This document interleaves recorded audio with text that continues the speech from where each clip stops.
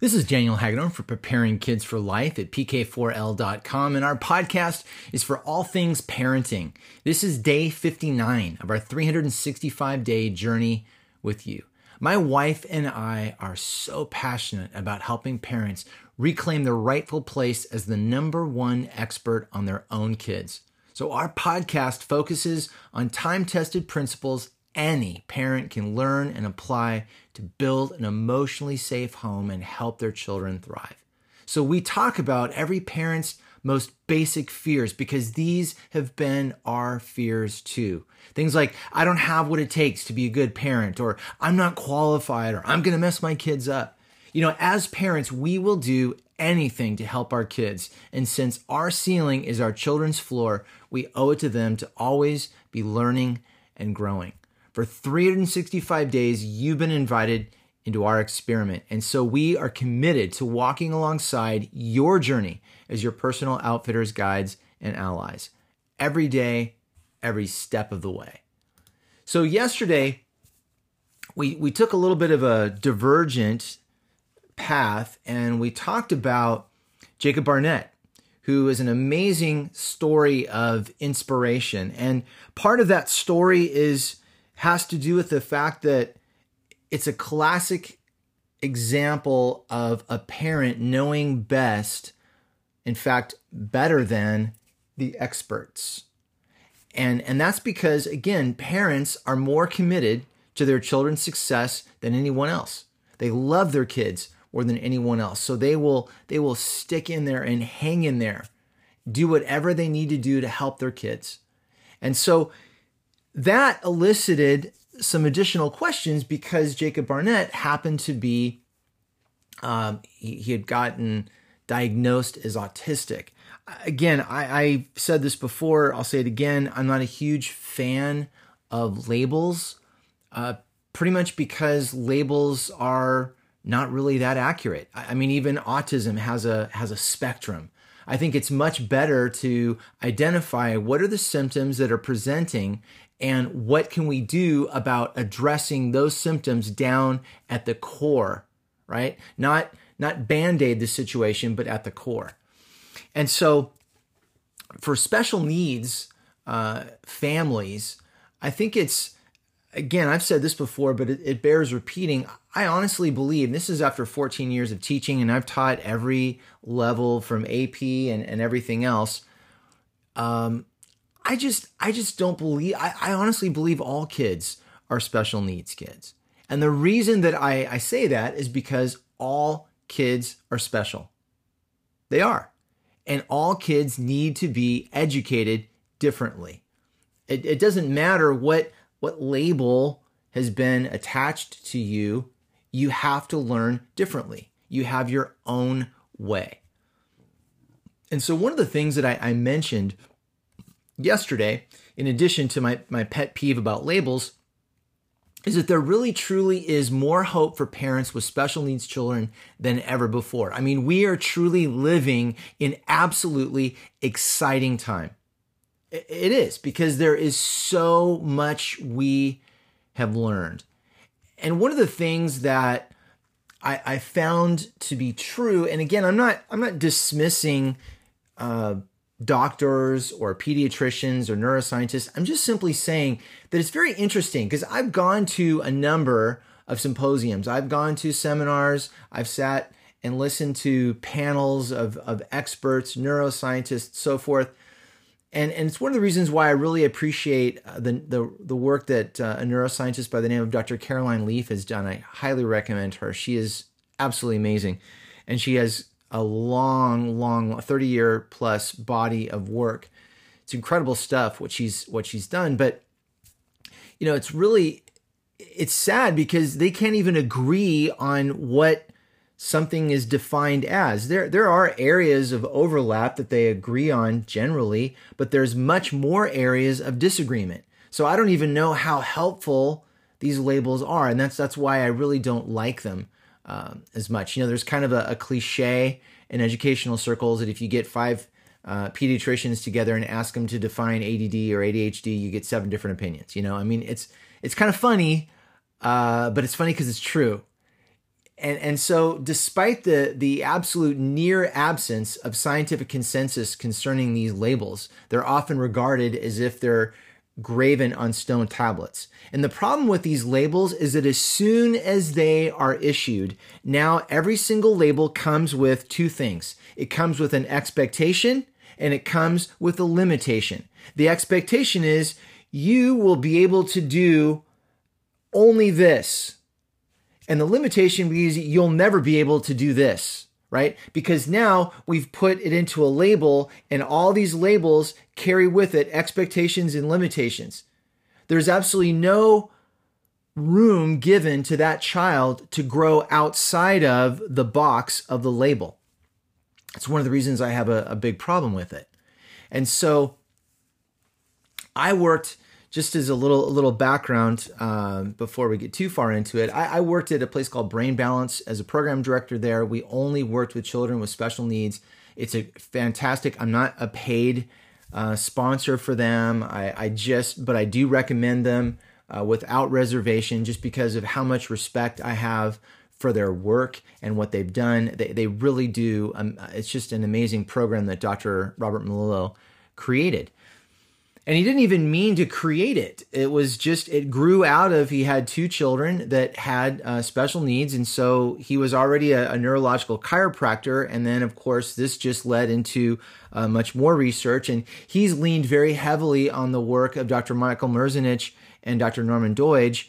And using and kind of pulling that together, that's where they've created an amazing program. And so I've seen with my own eyes these children come in and all experience improvement. Every single one of them. Some improved more than others, but every single child experienced improvement. I mean, there's a lot to be said for it. And so I actually put together a book, because one of the things that I found was that, as awesome as it was, and that's why Dr. Melillo even put this all together, was he wanted to give parents an opportunity to do this at home.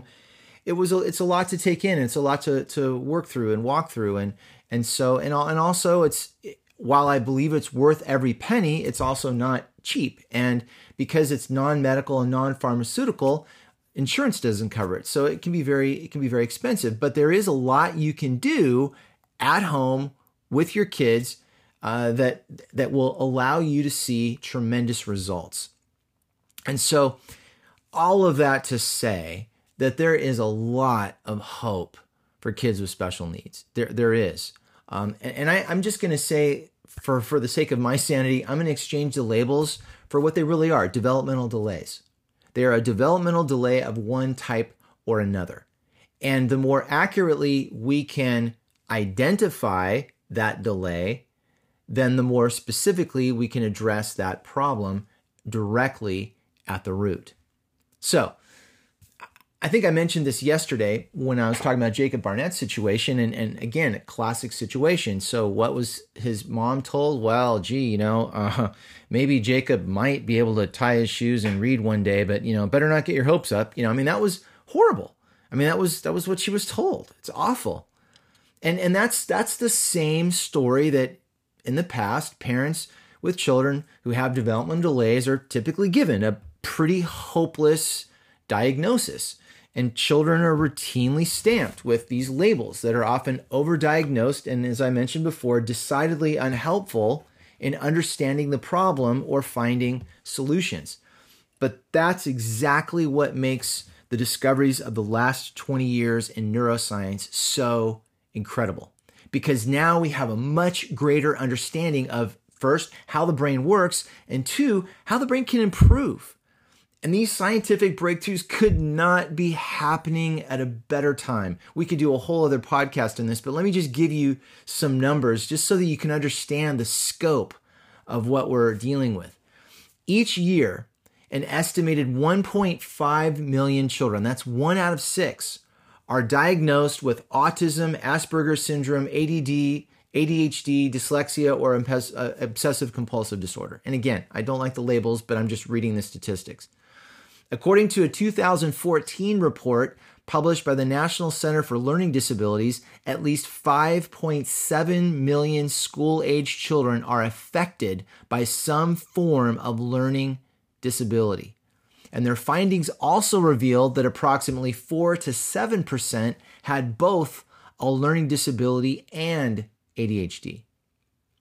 In 2015, ChildStats.gov reported that 42.2 million children ages 4 to 17 used special education services for either serious or minor emotional or behavioral problems.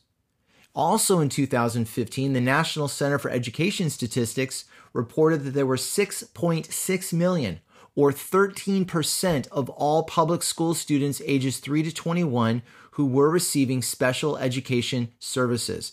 And among that number, 35% had specific learning disabilities. Now, that's a lot to digest and take in.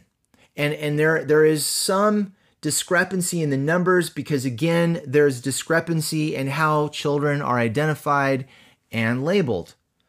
But regardless of how you look at it, this is a significant problem. I mean, this is not just sort of a, well, yeah, that's kind of an issue. No, it's a major issue.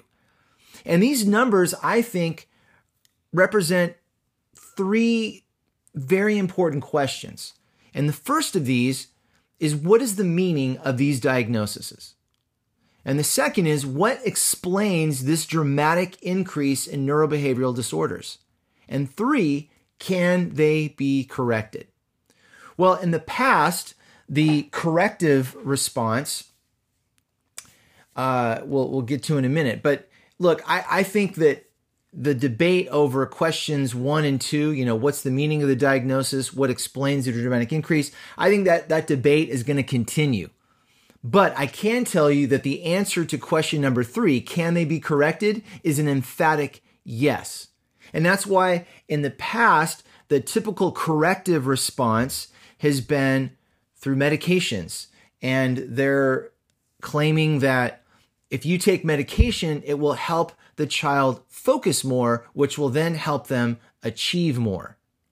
Another corrective response has been through academics. Completing an ever-increasing amount of academic work will help your child to learn more.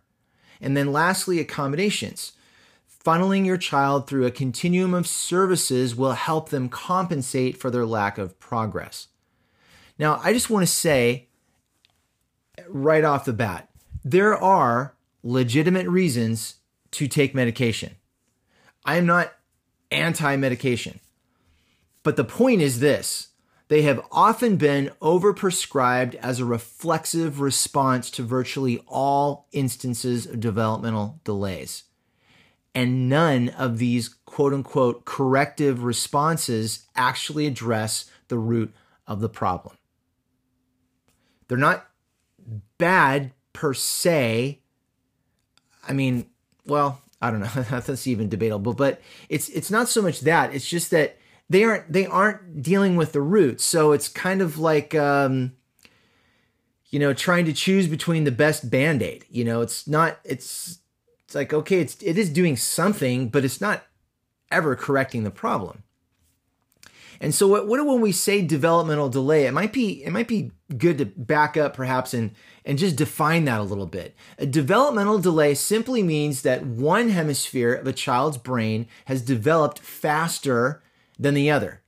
And so the overdeveloped hemisphere compensates for this by attempting to do the job of the underdeveloped hemisphere.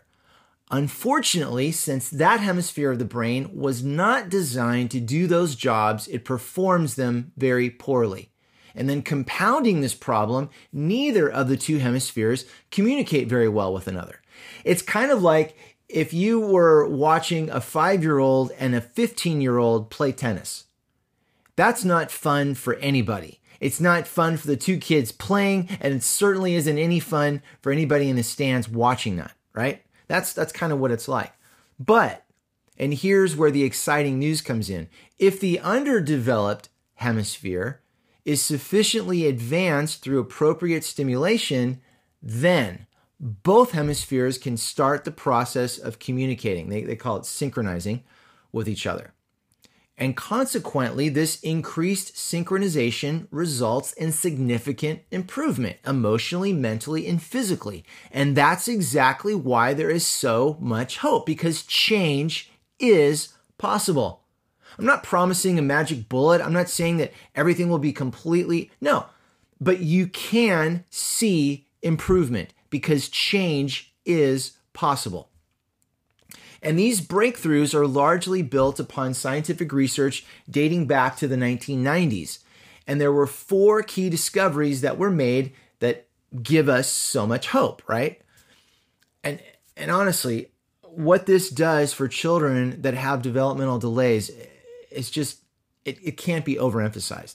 All right, so there's 4 of them. Let's quickly talk through. Number 1, I've mentioned this before, neuroplasticity. They discovered neuroplasticity can actually occur throughout a person's life, which means that it's truly never too late to improve. The second thing, the invention of the MRI. This allowed scientists to locate some of the parts of the brain that perform specific functions, right? And then the third was the actual functions of the brain, right? Because they were able to determine that all human functions are distributed on either the right or left hemisphere of the brain. And then, of course, there's something called the corpus callosum, which is sort of a neural network that connects the 2 hemispheres and allows the 2 hemispheres to communicate with each other. And then the last one, and this was something that the Dr. Melillo really spearheaded, was functional disconnection syndrome, or FDS. That's the root cause of all developmental delays. Now, this is something that also came out of the 90s and is also incredibly exciting when it comes to children with special needs. And they found that stimulation and training can change the brain both physically and chemically. They also discovered brain cells can grow larger and the spaces between them can become smaller. The smaller the synapses between the brain cells, the more efficient the communication is. And then also they found that additional communications can be formed and activated, which increases the brain's processing speed. Again, all of that to say improvement is absolutely possible. This is a quote from Norman Doidge from The Brain That Changes Itself. It's published in 2007. He says, the use of brain exercises generally has major implications for education. The idea that the brain is like a muscle that grows with exercise is not just a metaphor. The brain is always learning to learn. Now, the flip side of that, though, is that harnessing the brain's neuroplasticity to stimulate beneficial change has 2 primary requirements, according to Doidge and Merzenich. The first is that exact stimuli needs to be delivered in the appropriate sequence with precise timing. And then the second part is that this training must be intensive, repetitive, and progressively challenging. So, if you are going to achieve maximum improvement, then the combination and timing of the stimulation is critical, because the body has to be physically stimulated to strengthen the connectivity between the 2 hemispheres of the brain.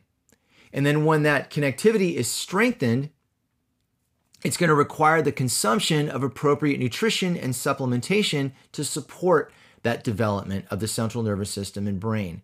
And lastly, customized academic stimulation is needed to activate the underdeveloped hemisphere of the brain while leaving the overdeveloped hemisphere mostly untouched.